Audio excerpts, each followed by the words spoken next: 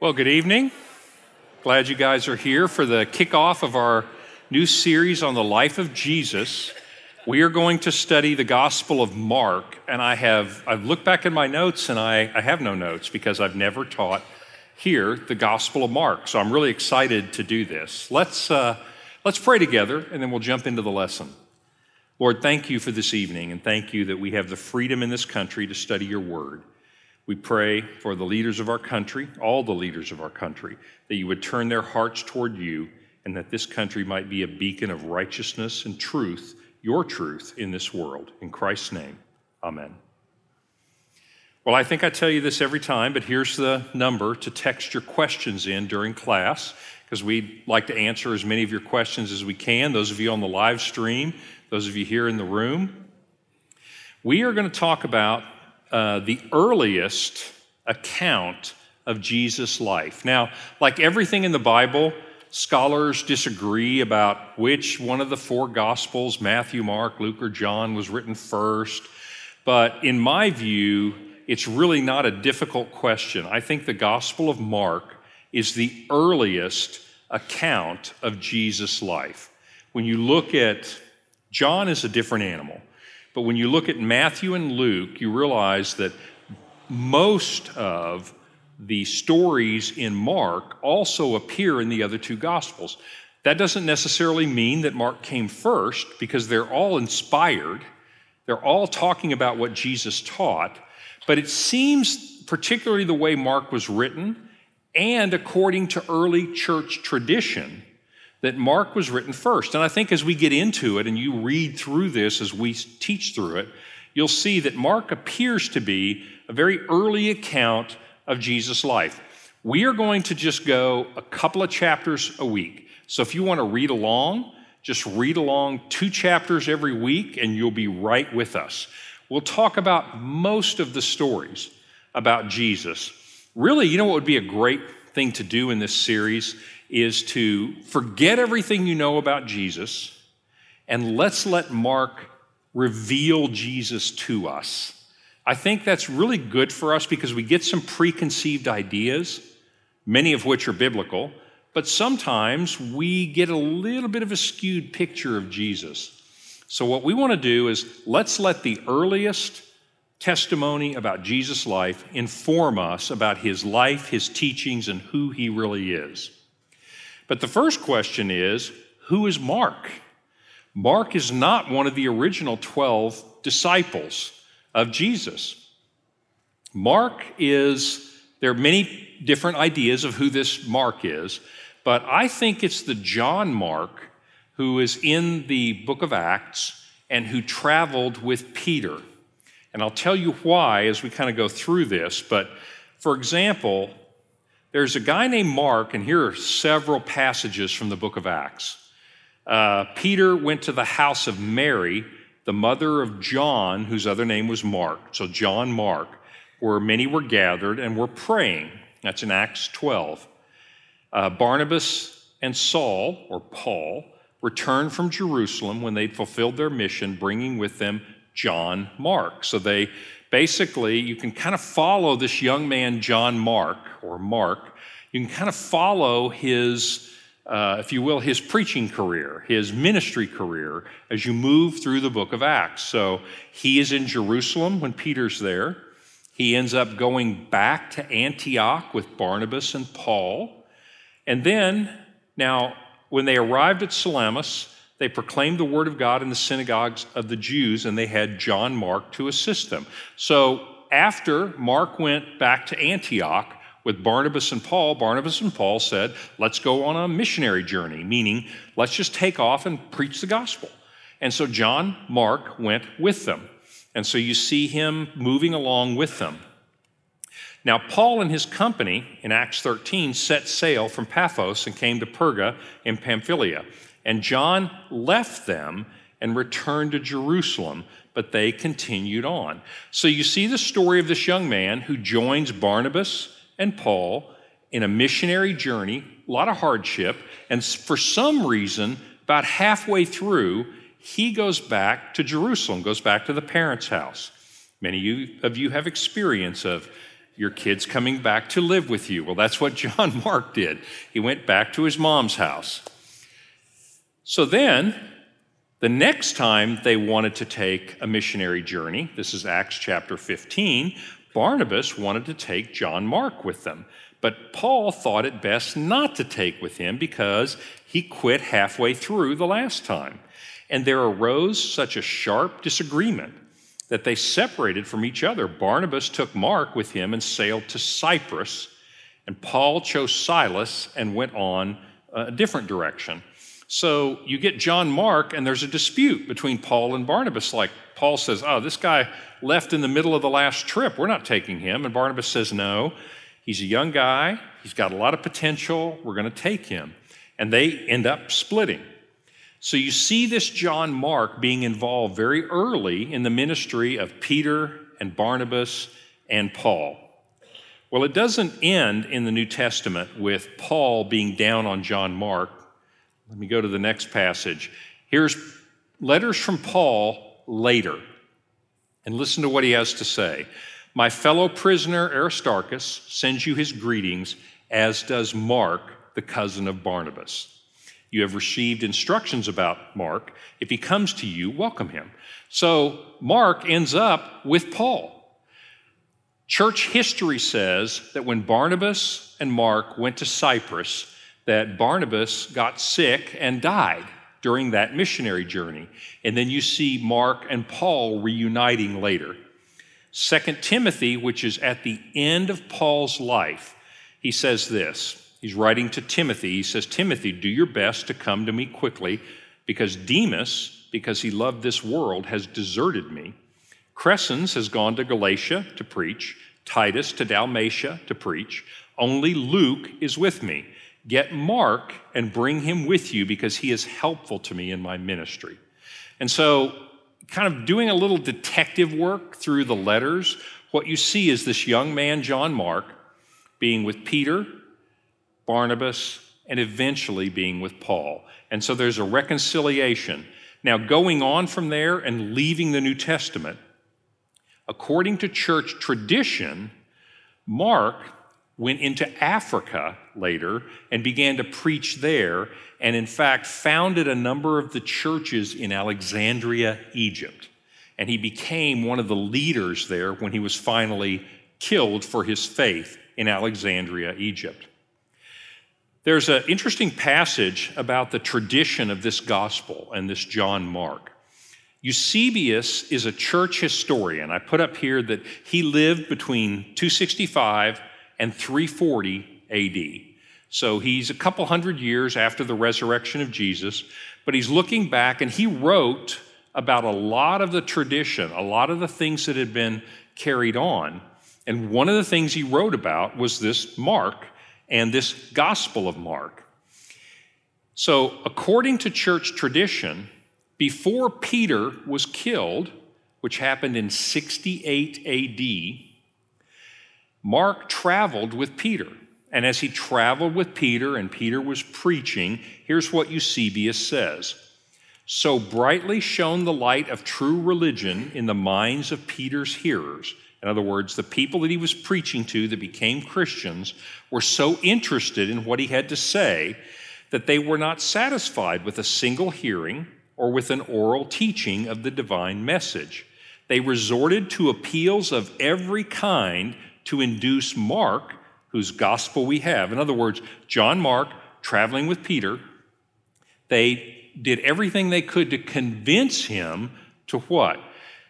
To leave them in writing a summary of the instruction they had received by word of mouth. And they did not let him go until they had persuaded him, and thus Mark became responsible for the writing of what is known as the Gospel according to Mark. He probably wrote that about 43 AD. Now, you're going to hear, if you read commentaries, you'll hear all kinds of different dates. But I would simply make this observation.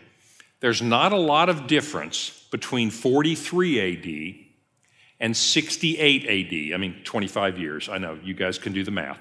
So when Peter died in 68, certainly was written before that if Mark was going around with him and writing down what Peter was preaching.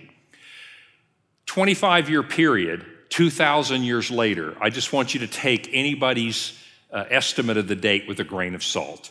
I mean, think about it. Look at, if you took the Declaration of Independence, 1776, and you read it, because there's no archaeology on this. It's not like scholars are looking at archaeology and saying, oh, this definitely proves it was 67 AD. What they do is they look at the writing, and if you looked at the Declaration of Independence today and you didn't know when it was written, you would say, okay, this was not written in 2019. I mean, the language is different, the spelling is different. This is written a long time ago. In fact, it could have been written 200 years ago. And in fact, it was. But you would have a hard time pinpointing if it was written in 1776 or 1796. And that's the position that scholars are in here. So my view is this is written very early as Mark is traveling with Peter and writing down what he says. The other thing that makes this very likely, as you get into the Gospel of Mark and you just begin to read it, you're going to realize that it doesn't read like a novel. It doesn't read like a history. It doesn't have a lot of what you call segues or introductions or a lot of editing. Like, you know, Jesus went here and he taught this, and then he took a 2-day boat trip here and he taught that. In fact, it sounds like he just literally wrote down the stories that Peter was telling. You'll literally go from one story right into the next story. And that makes a lot of sense. Eusebius said that's exactly what happened. Mark went around and he wrote down the stories that Peter was telling about Jesus. So when you read the Gospel of Mark, that's the way it's going to feel. It's going to feel kind of choppy. It's going to feel kind of staccato, like story, story, story, story. And you'll wonder, is there a connection here? Well, not necessarily, because he's following Peter and just writing down his sermons. It would be like in your church, if you just wrote down the main point of every week's sermon, and then after you had 52 of them, you published them. Well, there wouldn't necessarily be a lot of connection. You'd simply have 52 really good sermons or really good stories. That's what the Gospel of Mark is like. So as we get into this, I'm going to suggest that it's this John Mark, who's an eyewitness. According to ancient tradition, he's writing down what Peter is teaching. So that's what we have in the Gospel of Mark. Where is it going to take place? Well, we have to have a map. So it's going to start with John the Baptist, and he is baptizing. Remember, John the Baptist comes to prepare the way for Jesus, and that's how the Gospel of Mark is going to start. He's baptizing there, right in that area that I've circled on the map, near Aenon, Salem, near the Jordan River. But most of the Gospel of Mark is going to happen up here in the Galilee, and I'm circling the area around the Sea of Galilee. And so as the story begins, you're not going to get a lot of preface. You're not going to get like, okay, when Jesus went to preschool, he did this, and then when he was in 7th grade, he joined the football team. I mean, you're not going to hear kind of a long story. It's just going to dive right in. And you're going to hear Jesus teaching all around the Sea of Galilee, and then about the middle of Mark, you're going to see him set his face to go to Jerusalem. And so Mark has organized this story, or Peter has organized this story, and he told about the first part of Jesus' teaching. Then he told what happened.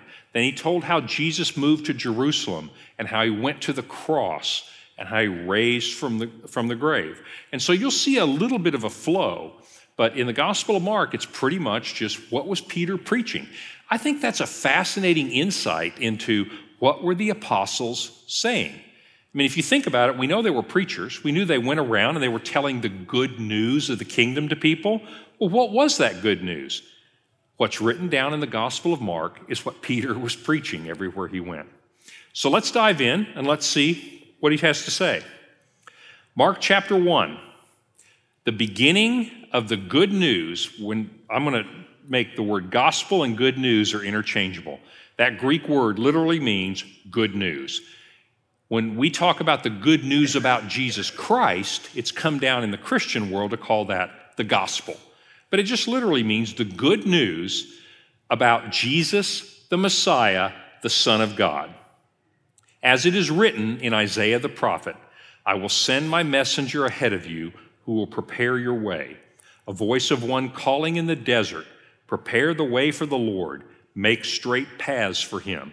So Mark begins, and Peter begins, by preaching and saying, what I'm about to tell you was prophesied in 700 BC, 700 years before Jesus came. Isaiah said this was going to happen. And here comes a guy named John the Baptizer. John, the one who is baptizing. It comes down to us as John the Baptist. I know, you thought that he was actually a member of the denomination of Baptists, and he started it. But it really means John, the one who's baptizing people all the time. So this John comes, and so John came, verse 4, baptizing in the desert region and preaching a baptism of repentance for the forgiveness of sins.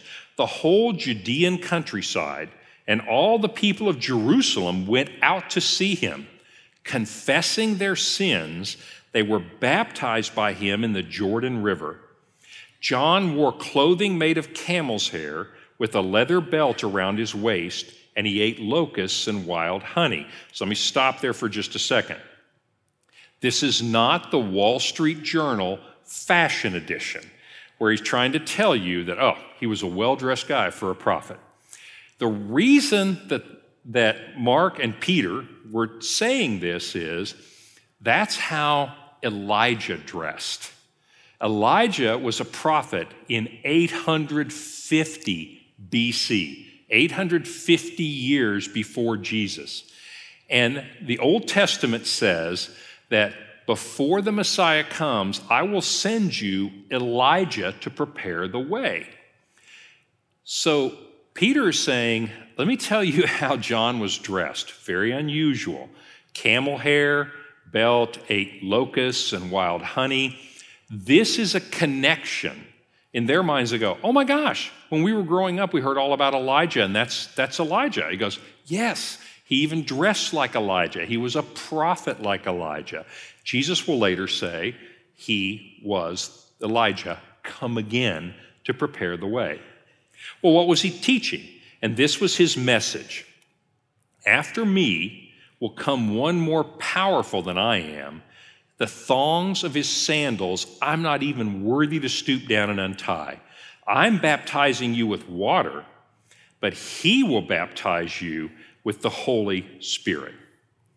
And so he's coming saying, I am preparing the way. In other words, you know what Isaiah said? And Peter's making this connection. He said, remember what the Old Testament said? The time's come.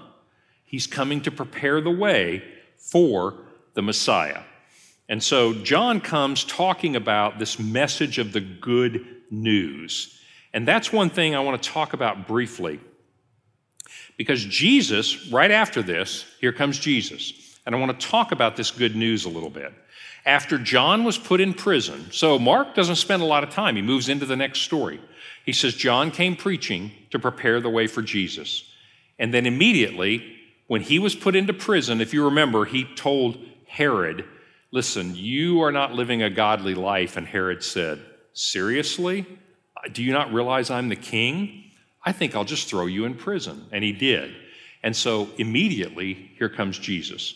Let me pause for a second. What questions do we have at this point? Most of the stories that we see in Mark that Peter was he teaching to the Jews? Good question. Peter was teaching mainly to the Jews. If you remember the book of Acts, Peter begins teaching to Jews who are becoming Christians. I mean, think about Acts chapter 2, the day of Pentecost. He stands up, speaks in tongues, speaks in languages, and 3,000 people become Christians. So he was mainly preaching to Jews who were believing that Jesus was the Messiah. But if you remember in Acts, God sends him up to Caesarea on the sea, which is a Gentile area. It's like a Roman city. And has him go meet a centurion there and teaches Peter that, listen, Peter, this good news is not just for the Jews, it's also for the Gentiles. But the question's well put. Mainly, Peter appeared to stay in the area of that we would call Israel today. So in the area of Judea, most of the people he was preaching to would be Jews. Hence, he begins by making that connection with the Old Testament prophecy. Good question. When the Holy Spirit is mentioned in the New Testament, as it is in this quote from John the Baptist, how would they have interpreted that? Did they have an understanding of the Holy Spirit? That's another great question. The Jews of that time understood that the Spirit of God was a real being and that the Spirit of God could indeed do miraculous things. I'll give you an example. Think about Samson. Now, Samson is living in the era of the Judges, and let's just estimate that at 1200 BC. So you have the law of Moses, then you have the story of Samson, the strong man. Well, in that story, which every Jewish boy and girl would know, God's Spirit comes upon Samson and gives him this incredible power. And if you remember, he compromises and finally gets a haircut, gets a buzz, and the Spirit, it's not that his hair had the strength in it, it's that the Spirit of God left him because he had become so unfaithful. So they had an idea that God's Spirit, God's presence could be in the world, but it was very selective. In the New Testament, Acts chapter 2, you see the Spirit of God literally being poured out into all Christians. And I don't mean poured out in the sense that every Christian has to have miraculous powers. I mean, there's some Christians who believe that. But Ephesians chapter 1 says that all of us have the Spirit inside of us when we placed our trust in Christ. So they had a kind of a limited view of the Holy Spirit. They knew the Spirit of God could do powerful things, but they didn't have the sense that the Spirit of God was in all of them. And that's one of the things that's new in this gospel, this good news of Christ. Great question. So they had kind of a limited view of that. Well, Mark Peter jumps right in from talking about John, and he just talks a little bit, jumps into talking about Jesus. After John was put in prison, Jesus went into Galilee proclaiming the good news, or the gospel, the good news about God. The time has come, he said, the kingdom of God is near. Repent and believe the good news.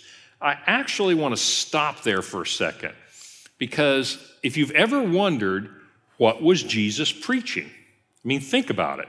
Jesus is going to spend 3.5 years going around telling the good news of the kingdom.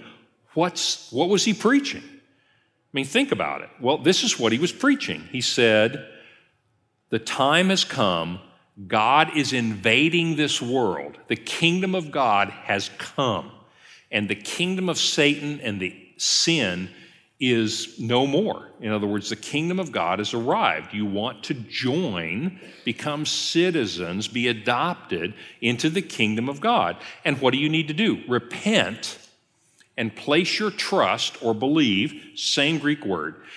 For us, a better translation is trust. So repent and trust in what I am telling you. Believe, trust in this good news. That's what Jesus was preaching. Repent. Repent means to turn around. It means to change direction.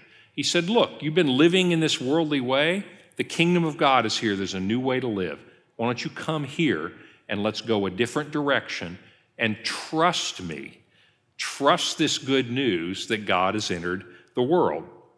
So let's leave the disciples for a minute, because I want to give you an inscription, because I want you to get a feel for this idea of good news. It's one word in Greek, and I want you to understand how they would have heard this word. When I say gospel to you in the 21st century, you think, oh yeah, we're Christians, gospel, that's that whole Bible thing. That's what we do at church. It's all this forgiveness and all that. Great. But I want you to hear it with fresh ears. This is an inscription, and it uses this same word. Listen to this. This is about the emperor, the Roman emperor, Augustus. So this is in the time of Jesus. It seemed good to the Greeks of Asia. This is an inscription. In the opinion of the high priest Apollonius, He's a high priest of pagan gods. Since Providence, which has ordered all things and is deeply interested in our life, Providence was a goddess, has set in most perfect order by giving us Augustus, whom she filled with virtue that he might benefit humankind. So this is basically saying, we are dedicating this to Augustus, whom the gods and goddesses have given to us, sending him as a savior, both for us and for our descendants, that he might end war and arrange all things. And since he, Caesar, Augustus Caesar, by his appearance surpasses all previous leaders, and not even leaving to posterity any hope of surpassing what he has done. Okay, this might be a little sucking up, all right. Basically saying Augustus is like the best ever, right?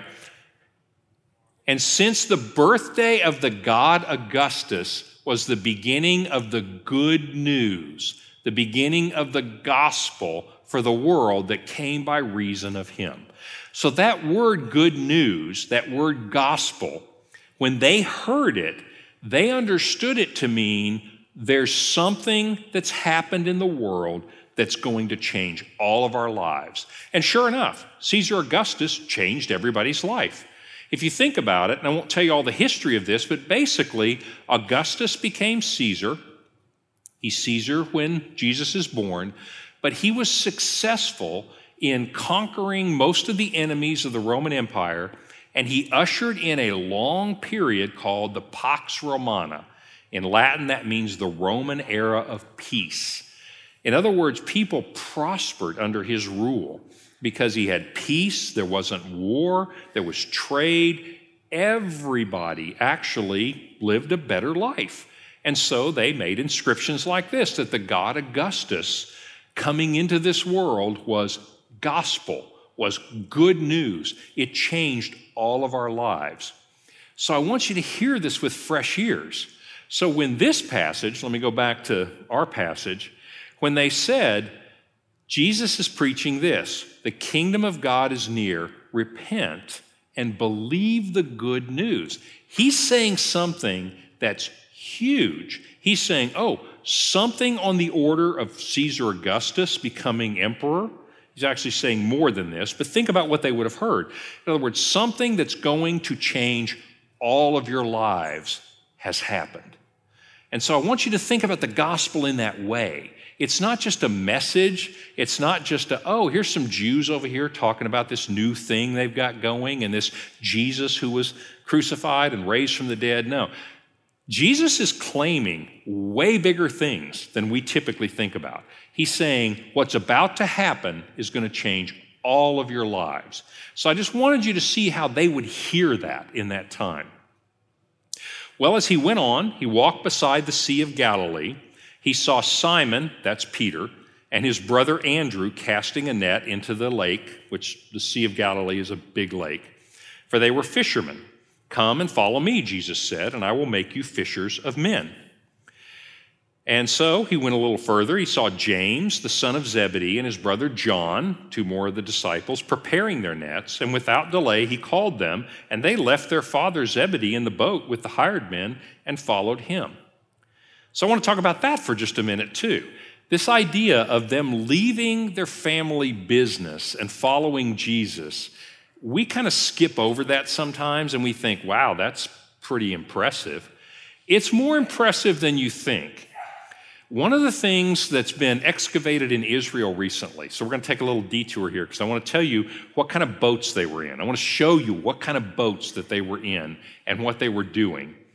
This boat is in a museum in Israel on the shore of Galilee. It's called the Galilee boat. You can look it up on Google and read all about it.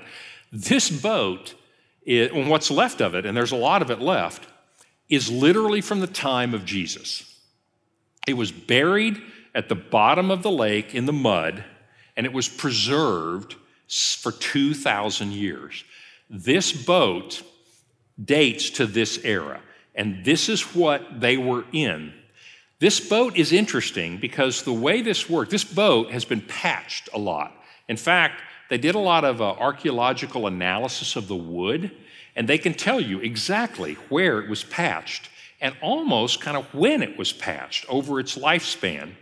It appears that this boat was used for about 80 years because boats were very expensive to build in those days. And so literally, you would have a family fishing business, and you would pass your boat down from generation to generation. This boat was in use for about 80 years before it was sunk. We know when it was sunk, totally different story, very interesting, but a different story for another time.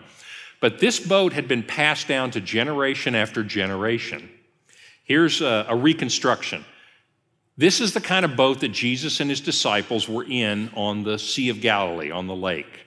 And that's the size that this boat would have been. So not very big. You can easily understand why when the waves came up, it was not a safe thing to be in the Sea of Galilee.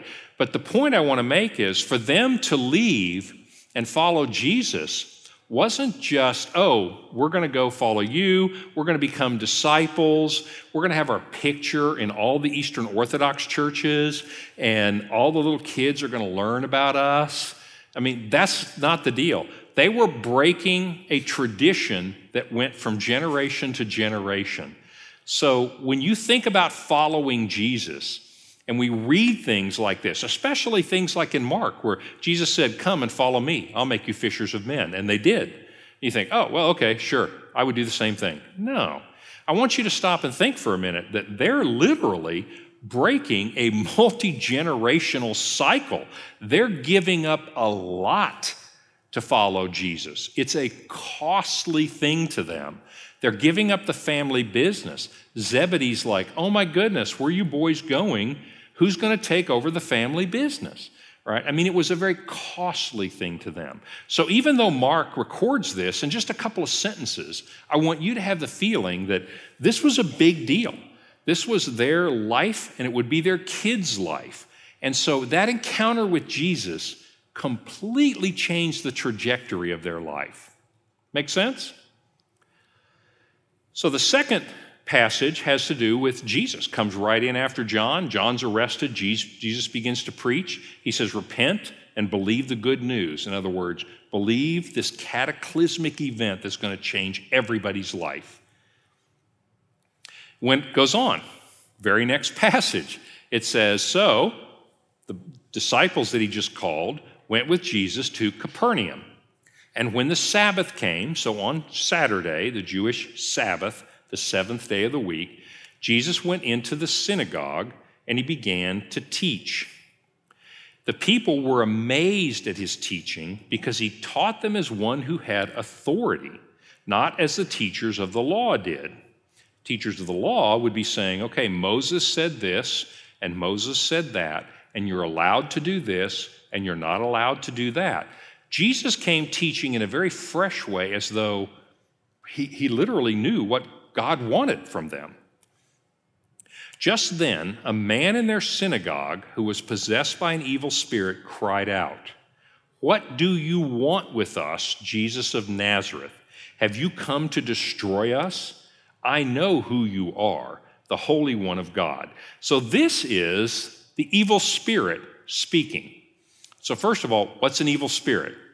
This evil spirit is a demon. What's a demon? A demon is an angel who has rebelled against God.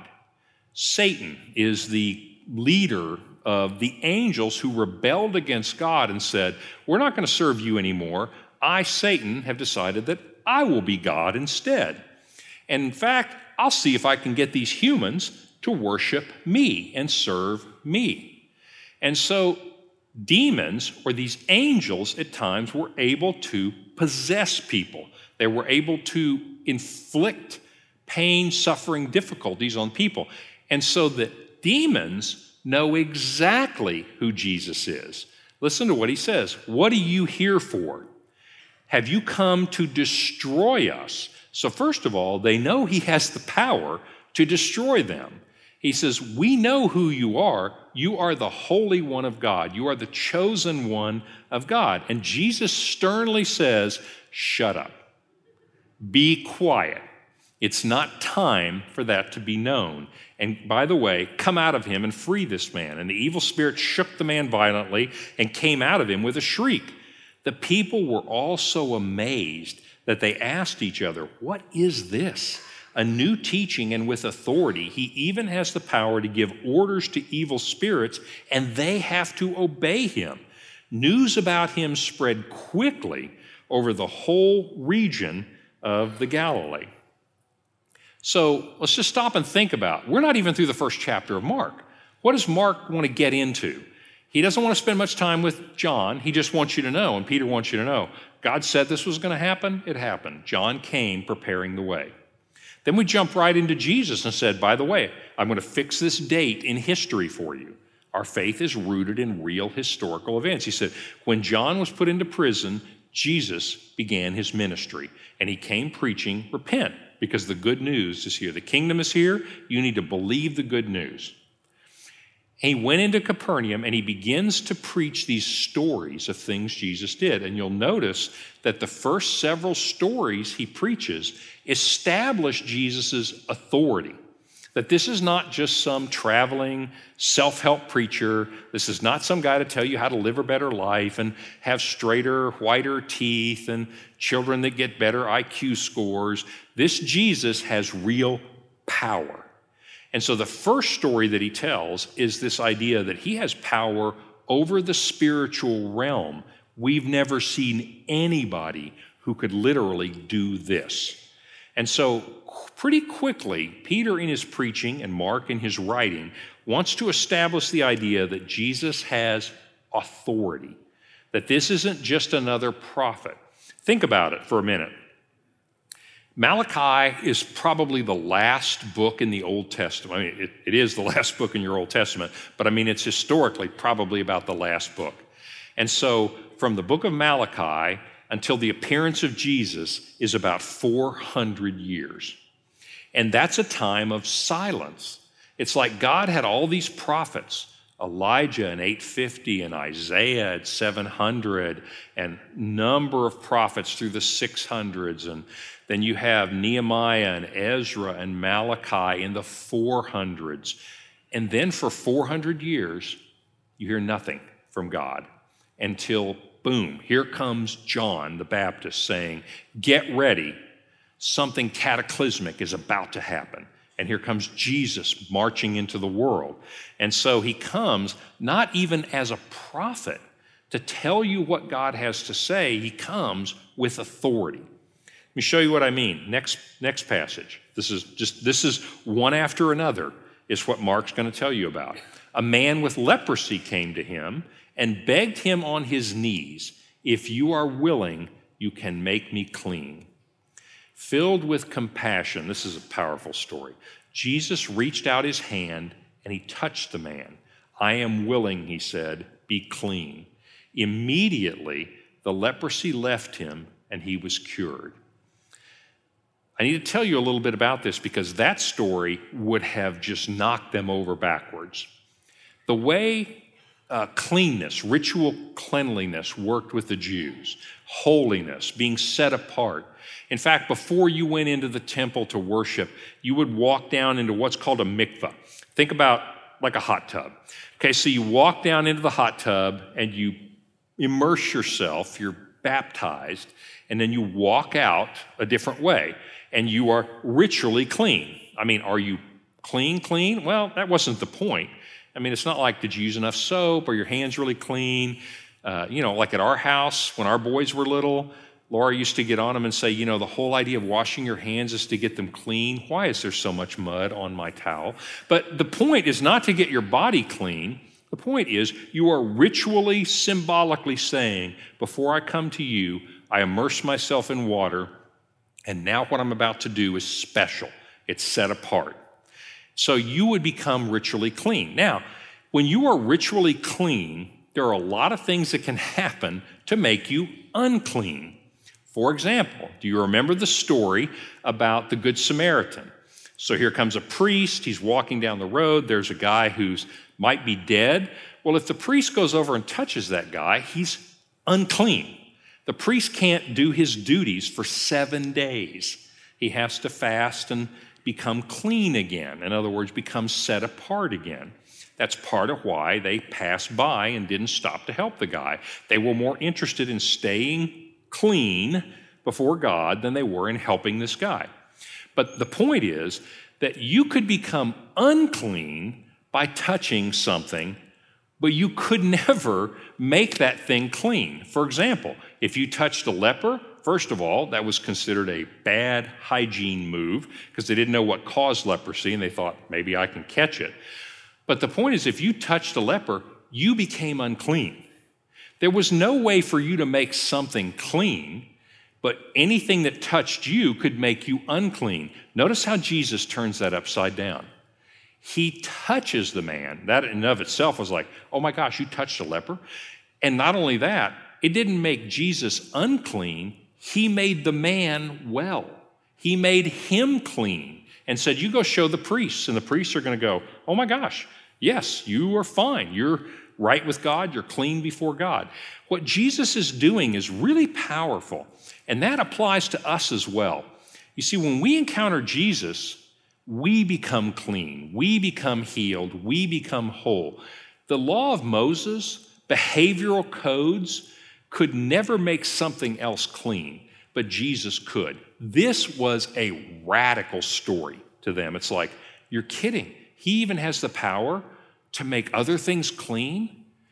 For us, if we touched him, we would have to fast for 7 days. We couldn't go into the temple, but he actually healed the leper.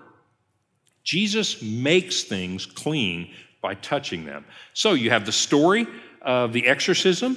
You have the story of Jesus being able to heal and make clean things that are unclean. And then the third story is this. A few days later, we're just going right through Mark. When Jesus entered Capernaum, the people heard that he had come home. By the way, most of you think of this story as happening in somebody's house. It's probably Jesus' house. You see, Jesus had moved to Capernaum from Nazareth because Capernaum was a bigger village. I mean, it was a pretty major center at the time. And Jesus had moved there, and that's where he was kind of home basing. So think of Jesus doing, he's like renting a place, right? So this is Jesus' house. So when you hear this story, sometimes you think, oh my gosh, they destroyed that poor guy's roof. It's Jesus' roof they destroyed. So when Jesus had come home where he was living, and so many people gathered, there was no room left, not even outside the door. And he preached the word to them. What did he preach? Repent and believe this cataclysmically good news. Something big is about to happen. Well, some men came bringing to him a paralytic, a guy who was paralyzed, carried by 4 of his friends. Since they couldn't get him to Jesus because of the crowd, they made an opening in the roof above Jesus, and after digging through the roof, they lowered the mat the paralyzed man was lying on. When Jesus saw their faith, he said to the paralyzed man, "Son, your sins are forgiven." Well, some of the teachers of the law were sitting there, and they're thinking to themselves, why does this guy talk like this? No prophet, nobody has the ability to forgive sins. They said, he's blaspheming. Only God can forgive sins. And immediately Jesus knew that this is what they were thinking, and he said to them, "Why are you thinking this? Is it easier for me to say, your sins are forgiven, or to say, get up, take up your mat, and walk? But I want you to know that the Son of Man has authority on earth to forgive sins." Notice this idea of authority again. He's got authority over the spiritual realm. He's got authority over diseases, and he has the authority to forgive sins. Sometimes people say, and they like to look at Jesus and go, Jesus was a Jew who was trying to reform Judaism. He never claimed to be God. Oh, this is a big, blatant claim. And so he says, it doesn't matter if I say you're healed, get up and walk, or if I say your sins are forgiven. But I said that so you would know that I have the authority to forgive sins. And so he turned to the paralyzed young man and he said, I tell you what, take up your mat, go home. He got up, took up his mat, and walked out in full view of everyone. This amazed everyone, and they praised God, saying, "We have never seen anything like this." It's just, if you think about what Mark's doing, I want to step back a little bit, and what Peter was doing, is what are the first things he talks about? I want us to understand the passages, but I want you to understand why are they preaching what they're preaching. They immediately begin talking about his authority over demons, his authority over illnesses, and his ability to even forgive sins on earth. And so they begin to talk about Jesus' authority. From the very beginning, what Peter and Mark are saying to us is this Jesus is not just a self-help teacher, this is the Son of God. That's what Mark is leading you up to at this point. Let me pause. What questions do you have? This goes back a little bit, but is John the Baptist's death in any extra biblical accounts? Is John the Baptist's death in any extra biblical accounts? I believe Josephus talks about John the Baptist's death. I cannot remember which passage it is. But Josephus, I believe, records that. But that's, to the best of my knowledge, that's the only extra biblical account of John the Baptist's death. Of course, the Bible tells about his death in great detail. Mark doesn't. I mean, Peter wants to get right on to Jesus, and he begins to lay the groundwork that, hey, I got to tell you about this Jesus. Remember he said he was going to do something cataclysmic? And you're like, oh, really? What is he, another Oprah? Is he another TV preacher? No. Let me tell you what this guy can do. This is not your average person.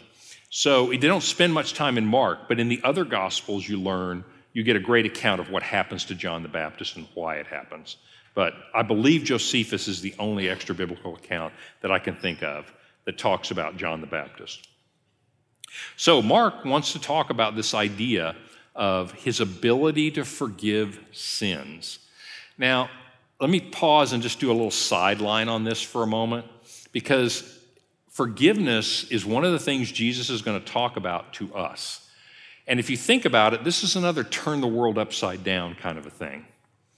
For example, our world thinks that to show real power, you don't forgive people, you basically get even with people, right? Revenge, I know that it's not popular to talk about revenge. It was in Kentucky where I grew up.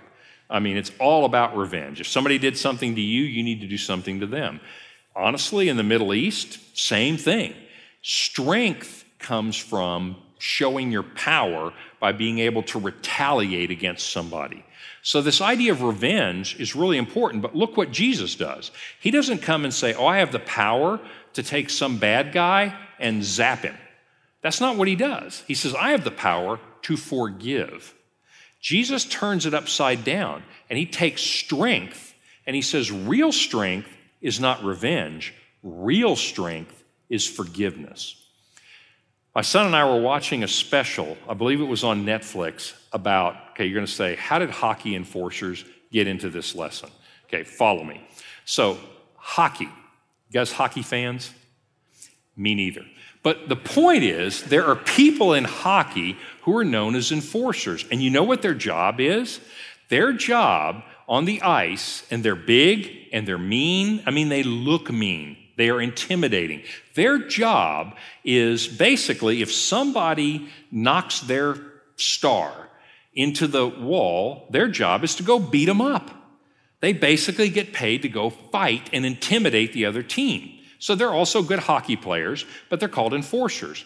And their job is, the refs may or may not call this, but even if they call it and you get 2 minutes in the penalty box, oh, that's nowhere near enough. That guy has got to have some pain in his life. Their whole point is about revenge.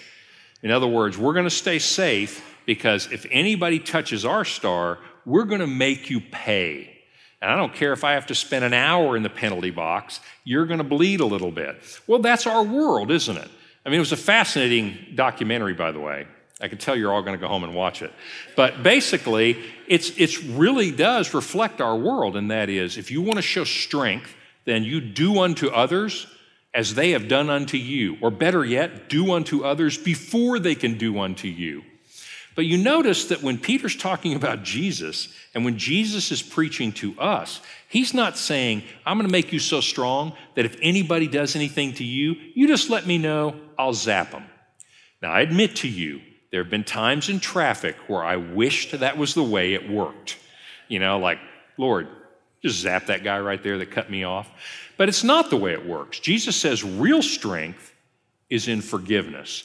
And so you begin to learn about Jesus. Think about what you know just quickly. Boom, boom, boom, boom. You just go right down these stories. You learn that Jesus is powerful, but Jesus is forgiving. Jesus doesn't come as a despot, as a ruler who says, everybody's going to serve me. Instead, Jesus comes with some humility, and he appears to be willing to serve other people. So as we step back and say, let's forget what we know about Jesus, what does Mark want to show us? The first thing Mark wants to show us is that Jesus is powerful, and that to Jesus, power is service. Very upside down way of thinking about things. One more story, chapter 2. Once again, Jesus was out beside the Sea of Galilee, and a large crowd came to him, and he began to teach them. And as he walked along, he saw Levi, the son of Alphaeus, sitting at the tax collector's booth. This is Matthew.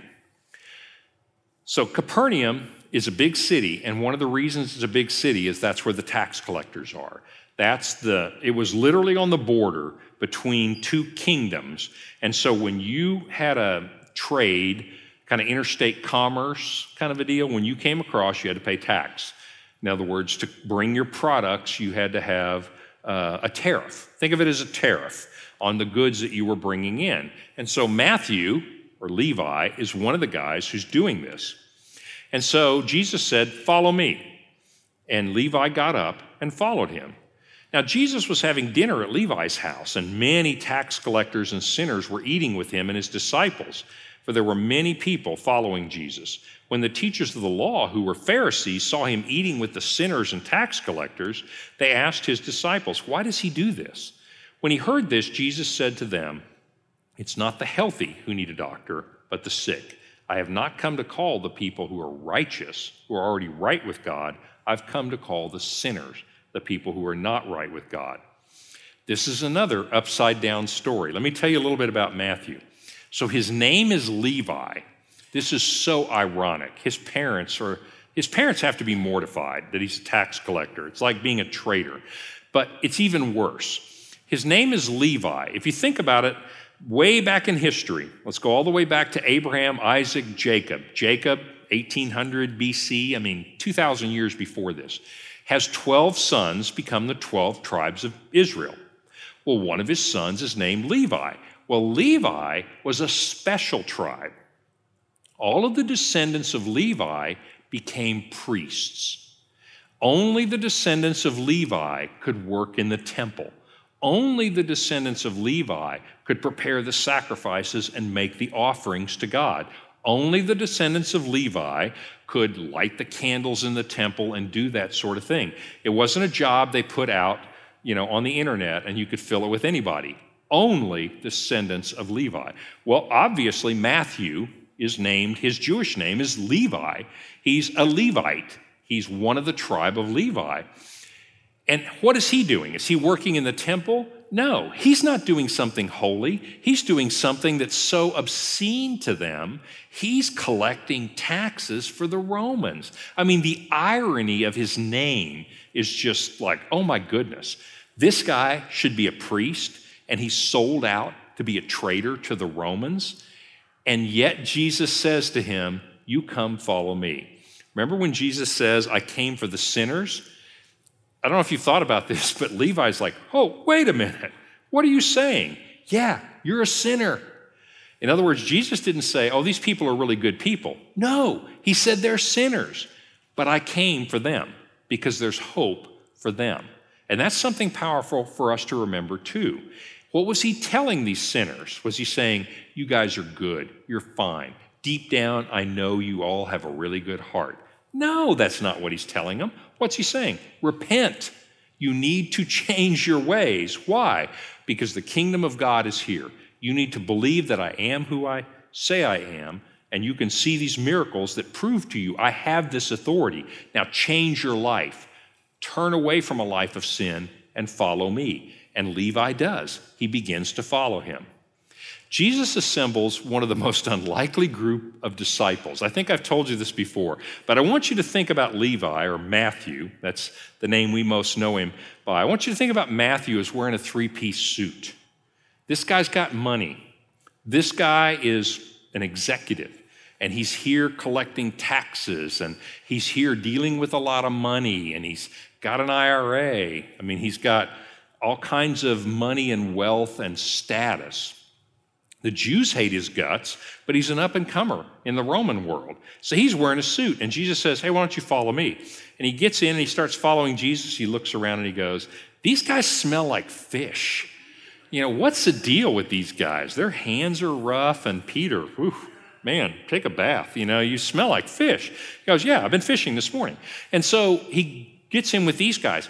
Then he realizes, oh my gosh, you have this guy, Simon the Zealot.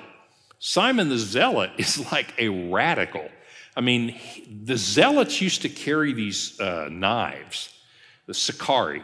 They used to carry these knives that could be slipped into the back of their cloak, and they would get into a crowd, like at a public event, and they would come up behind a Roman soldier, or they would come up behind a Jew who wasn't being a good Jew, translated into people like Matthew, and they would stab them and swiftly get away. So they terrorized people by saying, if you're not a good Jew, if you're cooperating with the Romans, we're probably going to kill you. Matthew's looking over at Simon. Think about Simon. He's all tatted up. He's been in prison a couple times. He's got piercings. He's got a bunch of metal. And Matthew's like, what have I gotten myself into? And so Jesus collects this unlikely group of people to follow him, to say to you and me that it doesn't matter what your past is. You can be an upstanding Jewish kid. You can be a blue-collar worker. You can have lost your way like Levi and be completely off track, but you can all follow me. And so Jesus begins to develop his following. So in the first 2 chapters of Mark, what do we learn about Jesus? Because that's what I really want us to think about is, let's look at it with fresh eyes. He wants to tell us that Jesus began by saying something really cataclysmic is about to happen. And you can trust what I'm saying to you because I have the authority from God to say this to you. I can command even the demons in the spiritual realm. I can heal people of leprosy. I can forgive sins. And you begin to realize, whoa, this Jesus is something we've never seen before. Maybe he is trustworthy.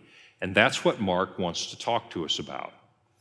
Well, next week, he's going to continue, but as you might expect, Jesus quickly gets in trouble with the authorities. And Mark and Peter quickly want to start to talk about how this conflict starts to happen, because the conflict is essential for the cross to happen. So here's your interesting theological question. If the Jewish authorities hadn't come into conflict with Jesus, could God's plan have worked out? I'll leave you to puzzle that till next week, and we'll talk about it. Thank you, guys.